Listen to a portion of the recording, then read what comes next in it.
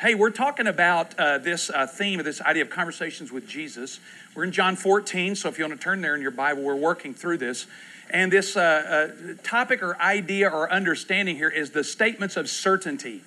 The statements of certainty, really they're about John 14, 15, at least, particularly located here, from about verse 14, chapter 14, verse 15, to the end of this chapter. There are lots of I wills or you will, these kind of statements of certainty. And I thought I'd like to try to continue to work through a couple of those that I think are pretty significant. You know, we live in a world, I know, at least for me, that it seems like there's a lot less certainty, isn't there? You know, I mean, man, I'm looking for it anytime I can get it. Anytime I can have some certainty or some sense of stability, I'm always looking for that. I remember whenever I was in college and I was in my apartment, that at one point Becky finally said, "I will never come here again." And I have been a little messy most all of my life. My roommate Tom Perry, who was from Cleveland, who was an Italian guy. I mean, his mother used to send him Italian sausages through the mail. We called him the Italian Stallion. And Tom and I had this room together, and we thought it'd be a good idea. We liked drinking High C back then, and it used to come in these metal cans. And we thought, you know, it'd be a great thing to stack all of those things once we got through with them. What we didn't realize for certain is that we were building a roach resort in Houston. We failed to wash them out. So a little bit of that grape High C was still in there. And, you know, a couple of guys living together, you know, we're sitting around talking, burping, and, you know, like we were back in Phoenix. We didn't notice that stuff. Becky did, ran out with her hair on fire one day and said, "I will never," you know, that kind of certainty bothered me, you know, that she was so sure. I remember I began to pray about should she and I get married. And I remember distinctly praying in that roach-infested place that, again, didn't bother me that much. I remember praying, and I remember asking God this. I wanted some real certainty here. I said, you know, you maybe prayed this. Is she the one, right? Yeah, I heard that all my life. You know, people always said to me, when you meet the one, you'll know it. That's a bunch of baloney. That is a bunch of baloney. But I was praying, is Becky the one? Now, what I wanted was a guarantee, you know, that she would always love me and like me and mow the yard. And all that, you know, I had a whole list of things. And I was really serious. I kept thinking, you know, is she the one? Is she the one? And, you know, I don't claim to always hear God. I don't hear a voice. But I had a distinct impression. And I think the Lord said this to me, shocked me. I was praying, is she the one? Is she the one I should marry? Is she the one? And I had this distinct impression that the Spirit, who I think can communicate with us, said this: I don't know.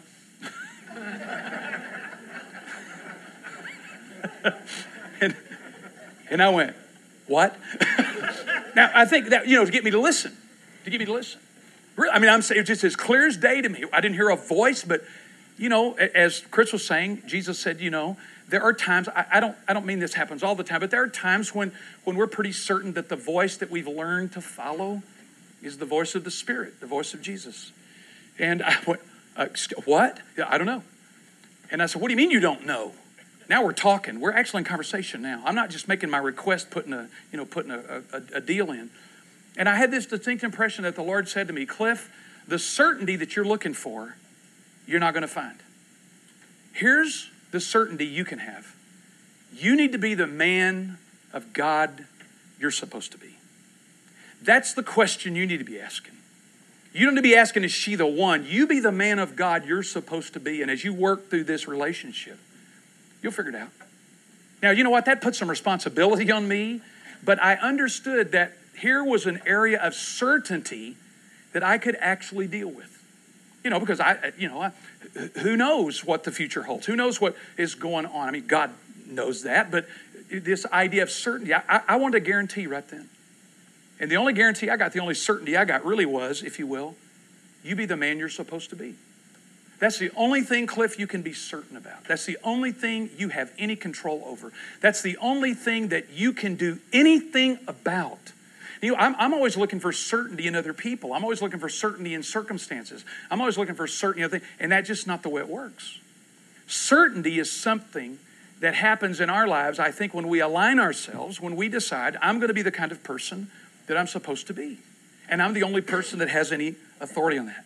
So in this passage, and I'm going to try to look at this here under that idea of certainty, Jesus makes two things here for me that are really certain. And we've talked about the first, we're not going back over it, is the certainty of obedience. It's based in love. And we've recorded a couple of those, and you will listen to them. I really want to recommend that. Because I really, as I've worked through this more and more, I did a Greek project in this thing years and years ago, but I've come back to work through it. I really think that these two areas of certainty are two of the most important areas in the Christian life. If you and I are going to follow Jesus, these two areas of certainty, one of them we're going to call obedience. One of them is obedience, the certainty of obedience. Jesus said, if you love me, what? You'll obey me. That the idea that obedience to God is not simply a matter of being convinced. It isn't just a matter of knowing. It isn't just a matter of understanding. It is fundamentally a matter of love. That I am willing to obey because I love this one who loves me. That's where it starts. We said that before. So that's an area of certainty I think for all of us we need to work with or understand or live in. The second one is the certainty of help. Anybody need help? Yeah, me. Yeah. Anybody need help? You know, the certainty of help. That after that, Jesus then makes this statement in 16. If you love me, you'll obey me and keep my commandments. In verse 16, I will ask the Father, and he will give you another helper. Now, some translations have helper, comforter. Some have advocate. We're going to look at that in a little more detail. That he may be with you forever. That is the Spirit of truth, whom the world cannot receive, because it does not see him or know him. But you know him, because he abides with you and will be in you. I will not leave you as orphans. It's interesting, in the Greek, this is what we call a present durative, and it is translated like this. I am coming to you. I am coming to you. As a little while, the world will no longer see me, but you'll see me because I live, you live. In that day, you will know that I am in the Father, and you are in me, and I in you. Now, we're going to stop right there because we want to work through several things here in this matter about this certainty of help. That Jesus begins to say, if you will love me, or if you love me, you'll obey me, and I will ask the Father, this is what I'm going to do. I'm going to ask the Father to give you another helper, and he explains that, the Holy Spirit. Now, on your outline there, here's a statement I want you to see from John Oswalt, who is a world-leading Old Testament scholar. We touched on this 2 weeks ago, but I just want to hit it again. That this idea of the helper or the advocate or the comforter is understood as the Holy Spirit. Jesus calls him that later in this passage. Except for Isaiah 53, the great psalm there of the suffering servant, Oswalt says the giving of the Holy Spirit is considerably clearer in the Old Testament than is his, Jesus, atoning death and resurrection. That's a mouthful.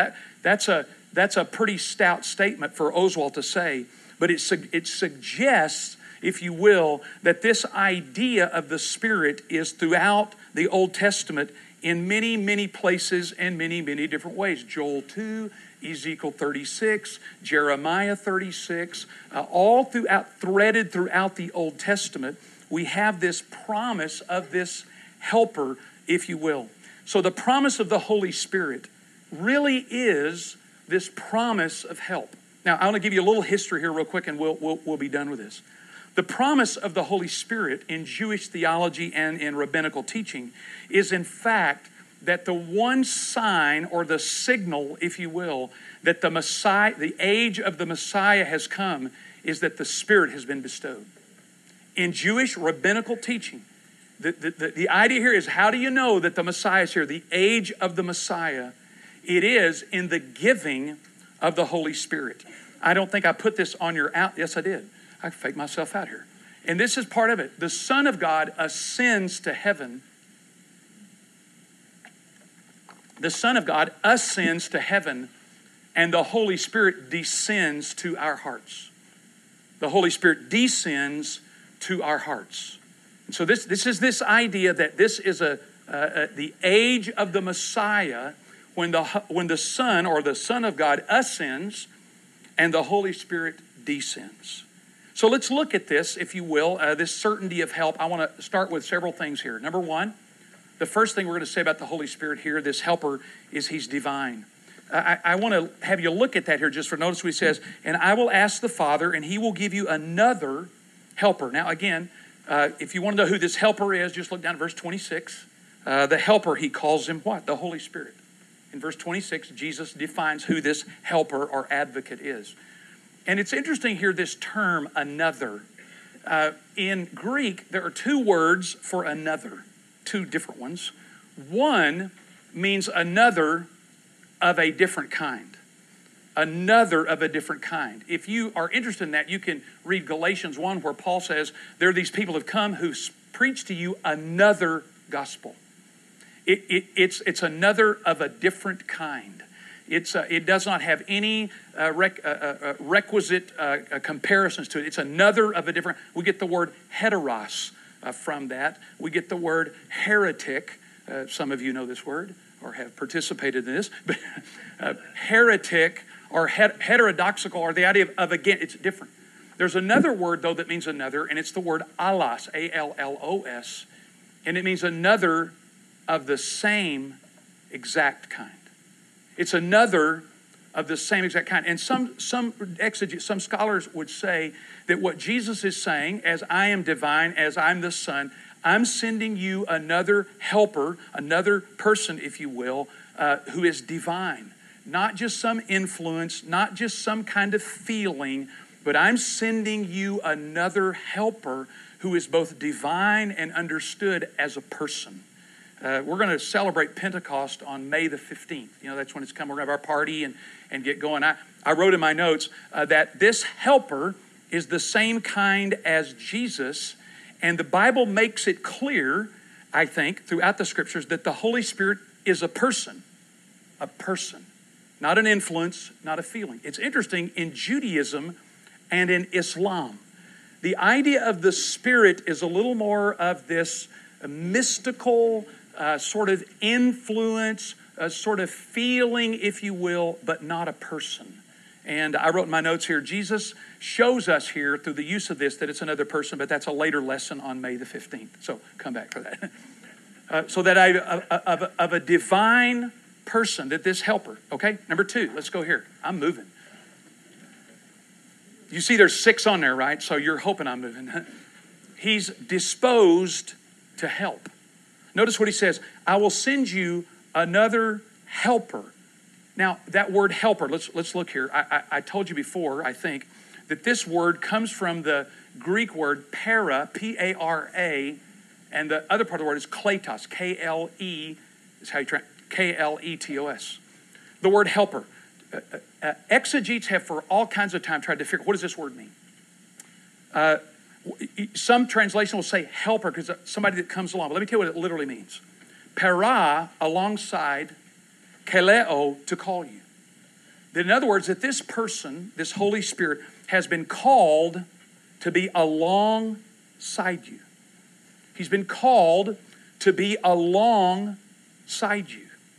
To be there with you. So it's helper, advocate, comforter. It comforts me to know this. And I wrote this idea. That this helper, this one who comes, is called to be by your side. I'm thankful that this helper isn't called to be in front of me, to be calling me up further. Come on up. You know? I'm thankful that this helper isn't behind me, pushing me and shoving me and making me go. You know, we were on a hike the other day in Scottsdale, and we were taking some time off. We had talked enough to each other that we were tired of being with each other. So we took a hike. And so Bill Hamilton, who lives there, said, we're going to take a hike now. We're going up this McDowell Mountain. We'll go goofing around. Oh, it sounds like a lot of fun, Put on sunscreen, got our hats, got that. And then all of a sudden, we're about to get there, and Bill said, now, I'm saying, you got a stick there. Yeah, what's that? It's my rattlesnake stick. Your what? Guess who I walked by? I didn't get in front of him. I didn't get behind him. I got right beside Bill there for a while. And we come to the trailhead, and then all of a sudden, Bill says, we're going to go around the mountain. I said, that doesn't sound fun to me. That doesn't sound as much fun to me. So I'm going to go with these other guys, but I'm going to let Gary go first. Gary's tall. I thought Gary Hill should come out. Think about that for a second, though, that this helper has been called to be by your side. I mean, I wanted to be right beside Bill. He had a stick, that snake stick, whatever that is. It was big. He had it to knock him off. I didn't want a rattlesnake getting me. And I thought, I want to be right beside him. How about the Holy Spirit here? This idea of someone who comes to help us, not in front of us, calling us up to where he is, not behind us, pushing us, or even somewhat being negligent to let us just kind of go do our thing, but alongside of us. Now, he's been called to be by our side. Para, by our side. Who did the calling? Did we scream out and yell? Did we know we needed the power of the Holy Spirit? No. God the Father called him to be by our side. The word there, call, is related generally to the notion of God, that he called him to be by our side, to be with us. The imagery here, to me, is wonderful. Now, the different terms of this idea is, one is helper, someone who comes along to give you assistance in areas you can't. But one of the words that's often used is the word advocate and comforter. Comforter comes from this kind of Latinized com fortis, to means to be with and give strength. Comforter is not just patting you on the back, patting you on the head. Comforter comes from com fortis, is the idea of somebody who is there with you to give you strength, to give you power. So the word comforter means that. Helper is the idea of someone who comes along to assist you in the areas that you may not be able to get done. You might make a note here in Romans 8:26. It says the Holy Spirit helps us with our weaknesses. Remember this verse? The Holy Spirit helps us. There's the word helping. Helps us with our weaknesses, for we do not know how to pray as we ought. Can I get an amen? Everybody with me there? I remind the Lord of that occasionally. I don't know what I'm doing here, right? And again, I hear it. Yeah, I know. The Holy Spirit helps us in our prayers that we don't. Now, that's an interesting term, and the idea here comes from the Greek word that means this: to be with us. English is so poor, It means to be with us on the other side, lifting what we can't lift. And we get the word in English, help. That's it. That's all we got. It's sun anti lambanatai. It's a big, long word. And it means the Holy Spirit is there with us, lifting on the other side what we can't. So the idea of helper, it's not like, I've helped people before. I remember a friend of mine was moving, and I said, I'll be glad to help, I said, you need to move that over there. I'm good at being a straw boss, That's not the kind of help we're talking about here. We're talking about the kind of help that gets in there and is lifting on the other side of the problem we're in and lifting what we can't. Helpers, it's a great word. It's a great idea. But often this word is translated advocate. Advocatus, the idea of advocate. It's one who speaks in your behalf. One who takes your case. It's often in the area of, in Jewish and Greek thought, is the idea of a courtroom. Of a courtroom. It's the advocate. He comes as our advocate who speaks in our behalf. I remember reading C.S. Lewis and others would talk about, that whenever we are feeling condemned, we need to let the advocate speak for us. Not our own voices. You got several of those in there, I know. I've got several. I hear all kinds of stuff. I hear all kinds of stuff. Some of it, some of it's helpful, some of it's not so much. I'll always worry when it gets quiet up though. What are they plotting to do? See, that's what worries me. But the idea of someone who speaks in your behalf. Now this is important because in Judaism, here's the thing. In Judaism, there is this clear teaching that on the day of judgment, you have an advocate. In Judaism, there's this strong idea in rabbinical teaching that on the day of judgment, you have an advocate. They call it an advocate. Advocatus. You know what it is? Your good works. That's what speaks for you. Anybody want to sign up for that? Yeah, I mean, it's a strong notion in Jewish teaching that whenever you stand before God, you have an advocate. It's called your good works. Jesus here is saying, no, there's someone else. There's someone here who speaks in your behalf. There is someone here who is speaking in your behalf to God the Father in order to intercede for us, if you will, to be constant in his work in our behalf. I don't know, I just kind of grew up always thinking as a kid, I had all kinds of issues, but I was sort of, that God was against me. That God was always telling me what I was doing wrong. The longer I study the Bible, I realize that God is my advocate. God is the one who speaks through the power of the Holy Spirit in my defense. I was in a jury trial in Texas years ago, and got called up for jury duty, and they were saying, does anybody in here have any issues with, giving somebody a life sentence? And I'm sitting there thinking, I don't know, kind of depend. And one guy said, I would. And he walks up there and starts talking to the judge and the attorneys, and the judge says, you're free to go. And I said, me. Whatever he said, because what was interesting to me, though, is that when he wanted to talk to him, because the guy had legal counsel, the young man that was being charged. Anytime they talked to him, he had his counsel with him right there. When you start talking to yourself or you start listening to yourself, it might be a good idea to let your legal counsel show up. It might be a good idea for you to say, wait a minute, I've got someone who speaks in my defense. It's the Holy Spirit of God who is my advocate, the one who speaks in my defense. When I start hearing those voices, when I start hearing those things in my mind, when I start working through that, to say, you know what, I need to let my advocate speak in my behalf. Can you imagine that in that courtroom when that young man was there? The judge is talking to all them, and he starts arguing with the judge or talking. He doesn't know what the law is. He's got an advocate. He's got an attorney to be able to do that for him. So Jesus says this one is disposed to help. Now I want to ask you a question. I just want to ask you to consider this. When you think about the Holy Spirit's ministry and work in your life, is he disposed to help? Or do you have to beg him? I mean, down in your heart, down in your soul. When you think about God, when you think about this matter of, if you will, it's getting warm up here. This, Becky told me to button my top button. Now I'm getting rebellious. I'm pretty obedient usually. This idea, I just, as I work with students and people in my own life, I talk to people all the time that God, in some ways, does not seem to be alongside them. That he's not disposed to help.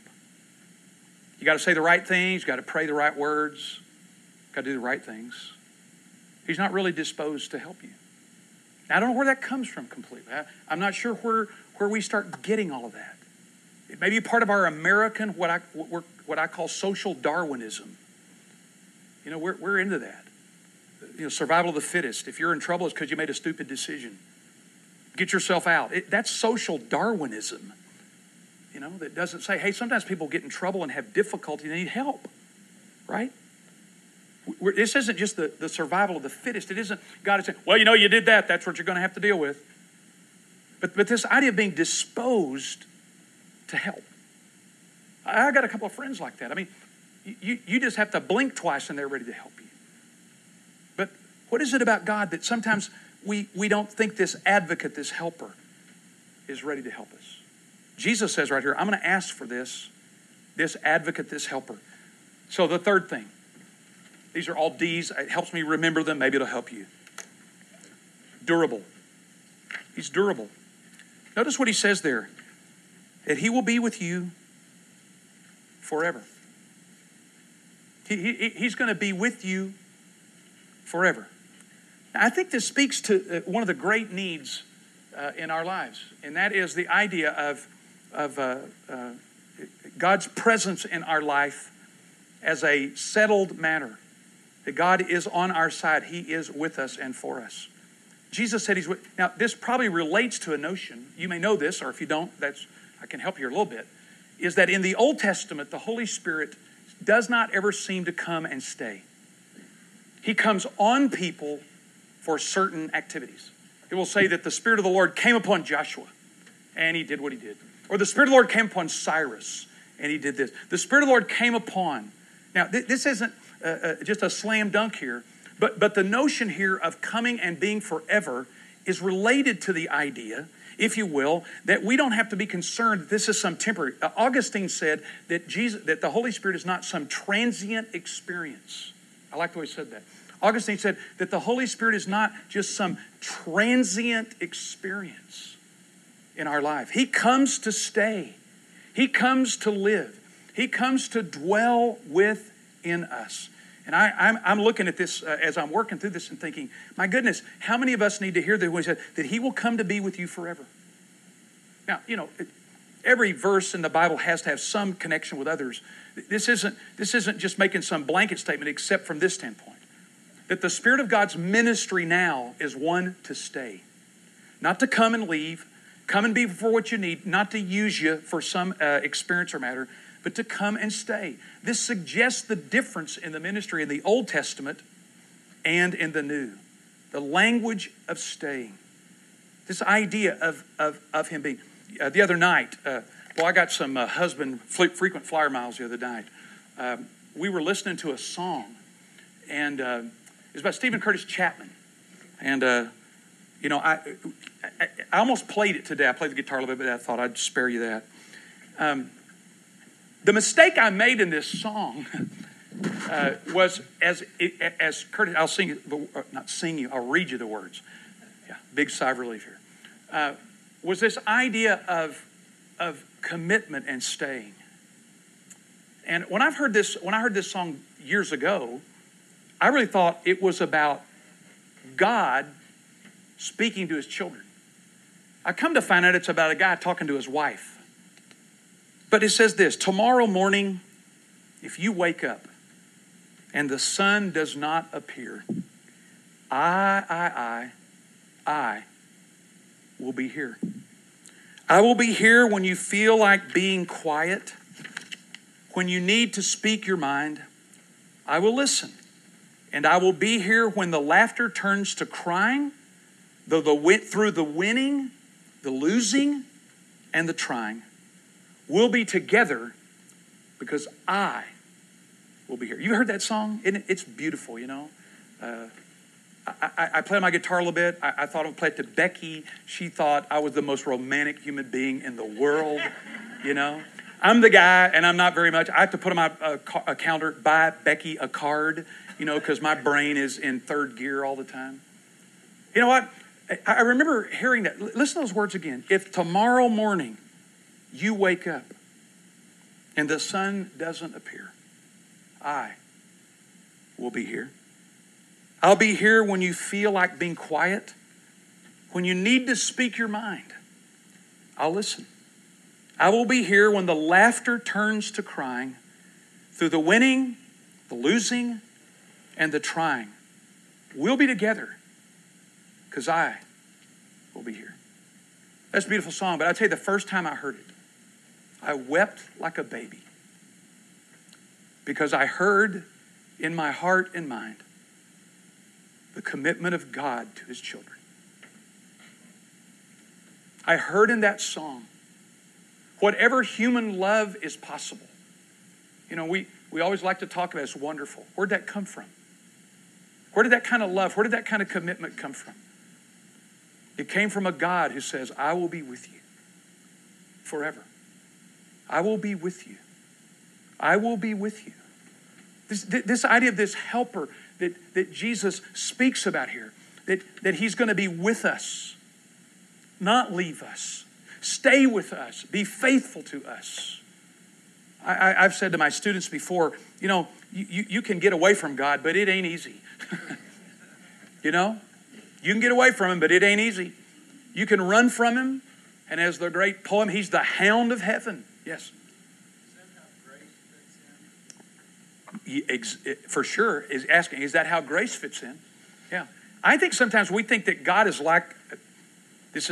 Please do not misunderstand. The thoughts and opinions of this teacher, not necessarily thoughts and opinions of crossings.church, Church, its elders, or leadership. Okay. I wrote one time, and I'm going to do a lesson, I'm going to do a book, that God is, ladies, please forgive me on this. God is not like a bad girlfriend. How do I look?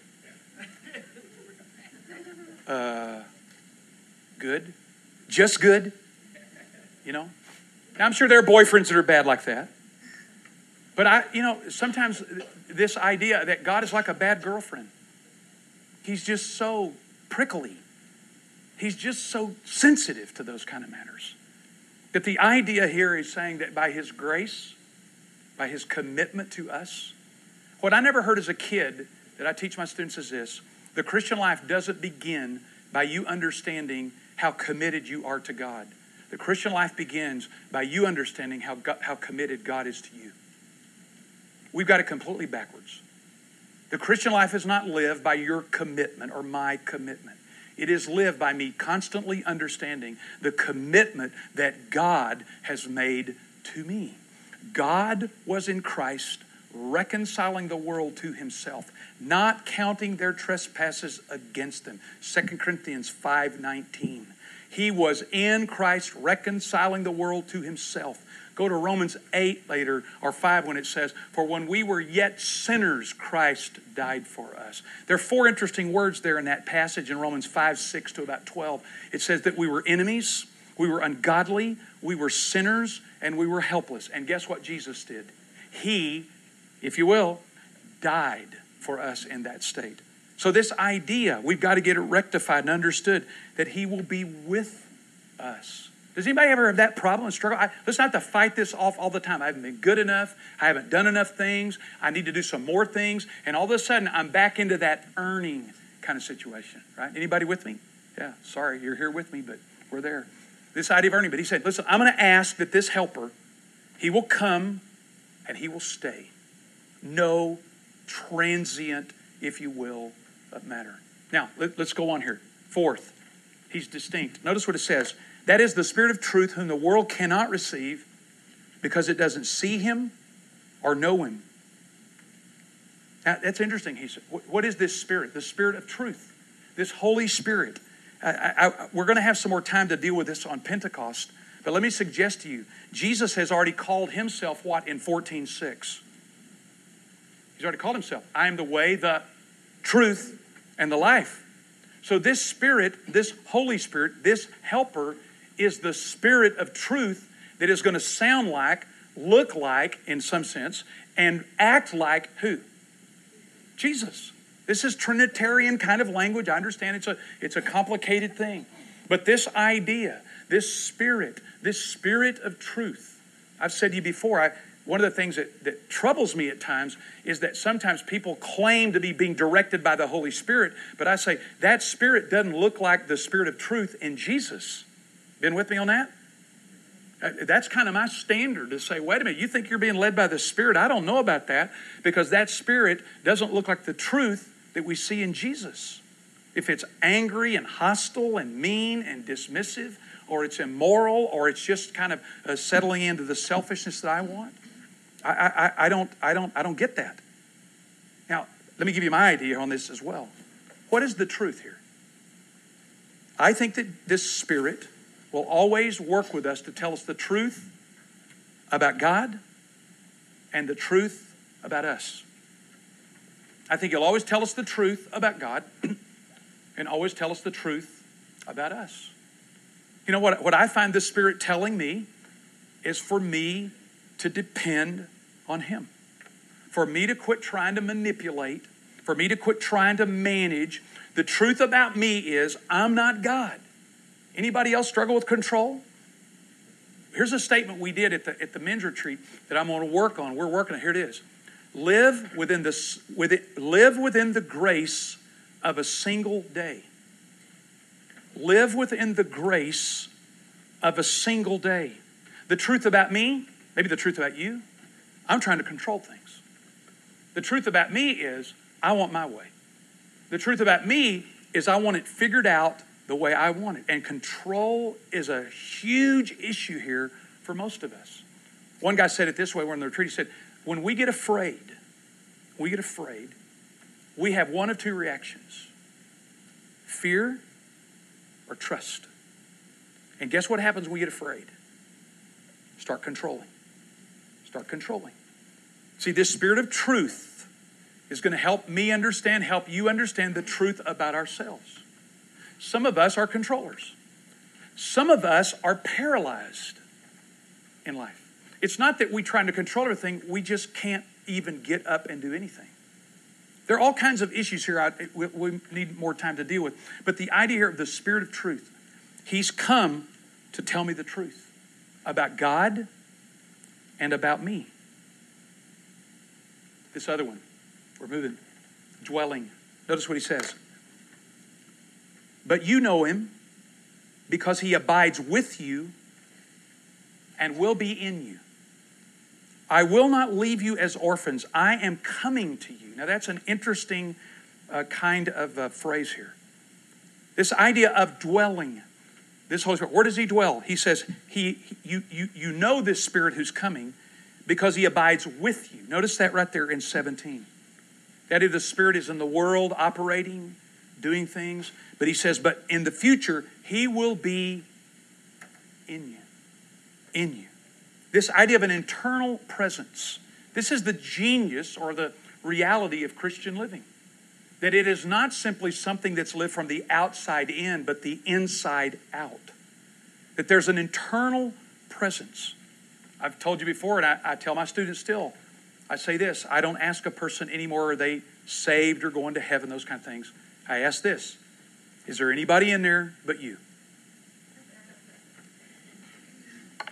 That's the question.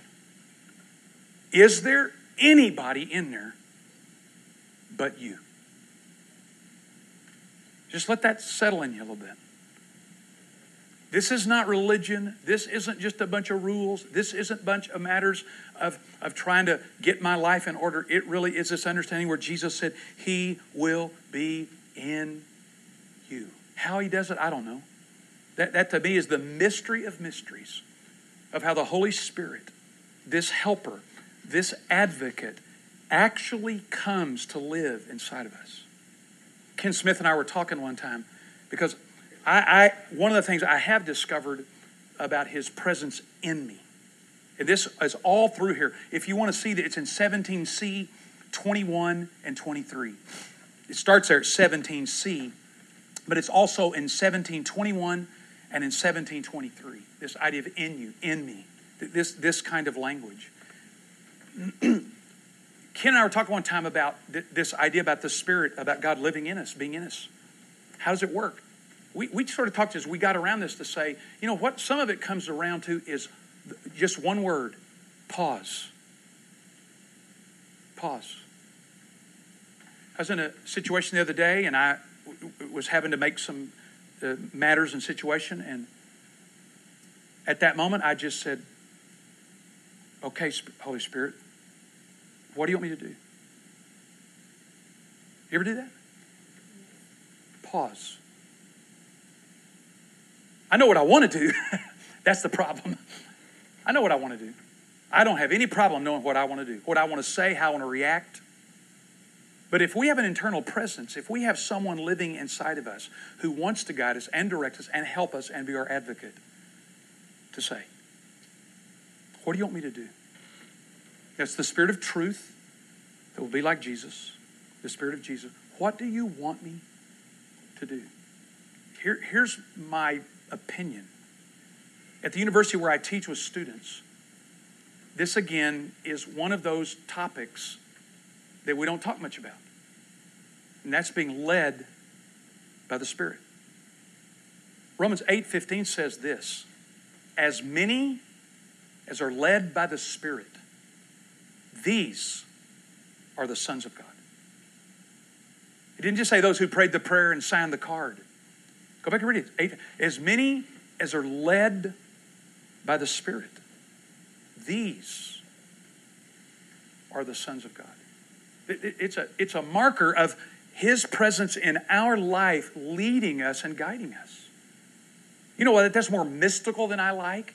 It's a little less, I'd like to have 4 steps to always knowing. I'll tell you what I've learned. There are times when I don't get anything back. Holy Spirit, what do you want me to do?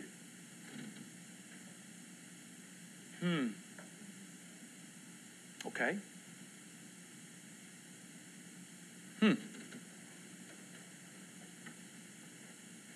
You know, sometimes doing nothing is okay. Did you know that? It's okay sometimes. Or to say, okay, the Spirit of truth that Jesus talked about here is the Spirit of Jesus. What did He say? What did He say? But I'm learning that this internal presence, this matter of Christ through the power of the Holy Spirit living in me is the promise of God. He abides with you, but He will be with you. I will not leave you as orphans. Now the present tense here in 18, I'm coming to you. That caused a little bit of trouble there. I'm coming to you. Doesn't mean, I'm fascinated, and you can look at this if you want to. I will come to you. That would be a future. It is erchomai, which in Greek is in the present active indicative, which means I am coming to you. I'm on my way. I'm coming. Now, some scholars would say, does that mean Jesus is saying after the resurrection, I'm coming to you, we'll talk this over? Or is He saying, in the power of the Holy Spirit, I'm coming to set my rule and reign up? Because if you'll notice here in that day, jump down to 20, in that day you will know that I'm in the Father. So Jesus in the Father, those words in, again, this is this dwelling. I'm in the Father. You're in me. Okay? Jesus in the Father. I'm in Jesus. And Jesus and I am in you. That's the Trinity, folks. That this notion of Jesus saying, I'm coming to you. I'm dwelling in you. That this Trinitarian understanding that God by the Trinity, His Spirit, the Father, Son, and Holy Spirit, live in us. This is crazy, isn't it? See, we're always talking about, well, I can't do this. I was writing in my journal just the other day. I said, my self-confidence has kind of been hit lately. Not sure why. Just some stupid things I've done or said, and I'm riding along, and it's like the Spirit of God kind of nudged me and just said, what are you doing having any self-confidence to begin with? What are you doing? He just said exactly like that. But it was, hey, what are you doing having self-confidence? You have confidence in me. We're in here. All of us. Right? I don't understand that. The Greek fathers called this, or the Greek word perichoresis. It's the dance. Peri, along with choreasis, or choreasis is the word choreography. That when you speak of the Trinity there, it's a dance. Now for you Church of God people that can't dance, and for you Baptists that didn't but wanted to, just veg out for a minute. It's the word that the Greek fathers referred to about this internal presence of God, how they're relating to one another, and how they invite us by them being in us to join the dance. Isn't that a great image instead of join the workers? Let's all be a worker for Jesus. No, join the dance. The Father's in you, the Son's in the Father, we're in the Son and the Spirit. This idea of entering the dance. And interesting, I know how to dance a little bit, but I'm not that good. I'm not that graceful. Think about that. When people can dance, they're graceful. Listen, the Trinity invites you to a dance in which they're graceful. It's a graceful dance. It's not a condemning dance. It's a graceful dance. He says, I'm dwelling in you. I'm just telling you, I'm getting older all the time. This is the miraculous truth of the Christian life. Quit looking outside. Quit looking out there and begin to say, God, you've placed your life in me. Your Holy Spirit to be led and guided. And you won't always get it right. I don't always get it right. But you know what? I'd rather be in that position of learning how to dance. I'd rather be in that position to say, now, how do I make this move, How do I do this? Instead of just thinking it's some out here, because we talk about our strength and our self-confidence. God is saying, you don't need any self-confidence, Cliff. You need more confidence in me. You need more confidence that I'm here, that I really am with you, dwelling with us, the presence of God. I had a friend, his name is Bill Curry. A couple of people know him in here. And Bill told me some years ago his wonderful wife, Donna, died several years ago. And Bill and I got to know each other a little bit, and he was from Oklahoma, and I was from Texas, and we sort of had this battle going. But we liked each other, sort of, except the first week in October. And Bill and I were talking one time, and his wife had died, and he said to me, I had prayed, it sounded terrible, he said, I'd prayed that Donna would die first. I said, boy, you are a weird Okie now. Sounds pretty cruel. He said this to me. He said, Cliff, she's been gone a few years. And it's been so hard to be by myself. I never wanted Donna to have to experience that. I never wanted her to have to live by herself. I thought, the sense of loneliness that he had. I mean, he had good friends. He's a good guy. But he thought, I don't want Donna to feel that. I think some of us sometimes, even though we may have husbands and wives or friends, we really feel lonely. Church can be a lonely place. Families and friendships can be a lonely place. Isn't it part of the gospel, truth and good news to say, I'm in you? You don't have to be alone. I'm here. If you'd pause, learn to dance, and respond to my lead, I'm here. To me, that's a growing edge for me. I'm an extrovert. Surprise. And I've had to, at times in my life, realize that I've placed people in that place. Friendships, relationships. I like people, most of them. And sometimes I've tried to, if that sense of loneliness ever comes, I've tried to fill that up a little bit with people. Anybody ever done that? And think, well, if I've got enough friends and enough people know me, I can kind of fill that little place up. It won't work, you know that. Because the helper, the advocate is saying, I won't leave you as an orphan. Becky and I never had kids, and as I got older, it's getting a little scarier now. I got a couple of y'all picked out. We're coming to live with you when I get... Yeah. Get ready, Charles. But I thought about it, Don't have any kids. When I read this, to think, could it come someday I'll be alone? Yeah, it could. But the hope of the gospel, the promise of the gospel, I'll be in you. Welcome to the dance. Participate in the dance. This internal presence. I'm in you. I'm with you. I'm going to stop here because we got to go. And I've got one more, and I'll just give it to you. The duty. Here in 14:26, Jesus says that when the Holy Spirit comes, I've told you he's the shy member of the Trinity. Look there in verse 26. But the helper of the Holy Spirit, who the Father will send, he will teach you all things and bring to you remembrance all that I said to you.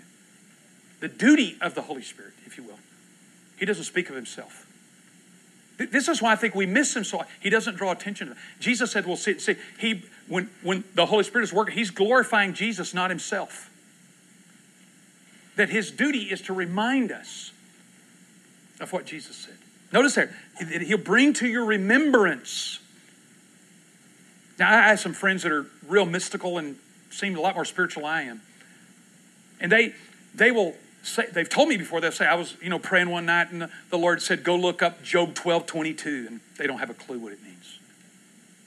And they go look at it and it just speaks right to anybody ever. I hate those people. Maybe they're so dialed in, But I've got friends like that. They say, I was just praying. And that doesn't happen to me. When I'm praying, when I'm seeking, when I'm looking, I hear the Spirit reminding me what Jesus said. Cliff, remember when Jesus said this. Remember when Jesus said that. He will remind you. He'll teach you. This idea. Because I've told you this. I mean this. Today, every day, I try to operate on this. That real teaching in here or my class at school is when you hear another voice. If all you've heard is me, what a waste of time. Real teaching is when you hear another voice. When that voice of the Holy Spirit says to you, this is for you. This is what you need. You've heard that voice, haven't you? Yeah. See, Jesus said he's going to come and teach you. He's going to remind you what I said. He's going to teach it in such a way to say, that's for you. That's for me. That's his duty. That's a harsh word, maybe or too strong. But that's what he's about. He's never going to draw attention to himself. That's the amazing thing about the Holy Spirit. He never draws attention to himself. He always makes much of Jesus. In fact, my spirit, if I have a spiritual Geiger counter, I don't know. But my spiritual Geiger counter, when people begin to get all excited about the Holy Spirit, I'm okay with that until it becomes about the Holy Spirit or them. If Jesus isn't the center of that, I get real nervous about that. So here's the application I'd like for you to think about. What if this week you allow Jesus to do the asking to help in your regard for the Holy Spirit? But he said, I will ask. You don't have to ask. I think I got another slide here. I do. Here it is. Let me give it to you. What if this week you pick, I don't know what happened. What if this week you pick one, that's the first deal. If you pick one of the features of the Holy Spirit you need in your life, is it dwelling? Is it divine? Is it a distinction? Whatever that is. Ask the Spirit to work this in your life. Or get a copy of Forgotten God. And Francis Chan wrote this book some time ago because it's his assessment that churches in America are not talking about the Holy Spirit. They're not teaching on the Holy Spirit. So he's titled his book, it's about the Holy Spirit, Forgotten God. Amazing. Why don't you get that book and begin to read it? Or there's another book, one of the best books I ever read on the Holy Spirit was Joy Unspeakable by David Martin Lloyd-Jones. And commit to reading that. To say, okay, I'm either going to get a book and start reading it, or I'm going to pick out one of these 6 that Cliff talked about. Which one of those do I need? In my life, in my understanding, in my practice. So let's pray. Lord Jesus, this is way beyond our ability to understand or explain, but you, through the power of the Holy Spirit, are able to help us to experience and live this out by your presence. We look to you, we depend upon you, and ask that you might take these thoughts, your word, and place them in our heart in such a way that we begin to live in the dance. We accept the invitation to this dance. In Jesus' strong name I pray. Amen.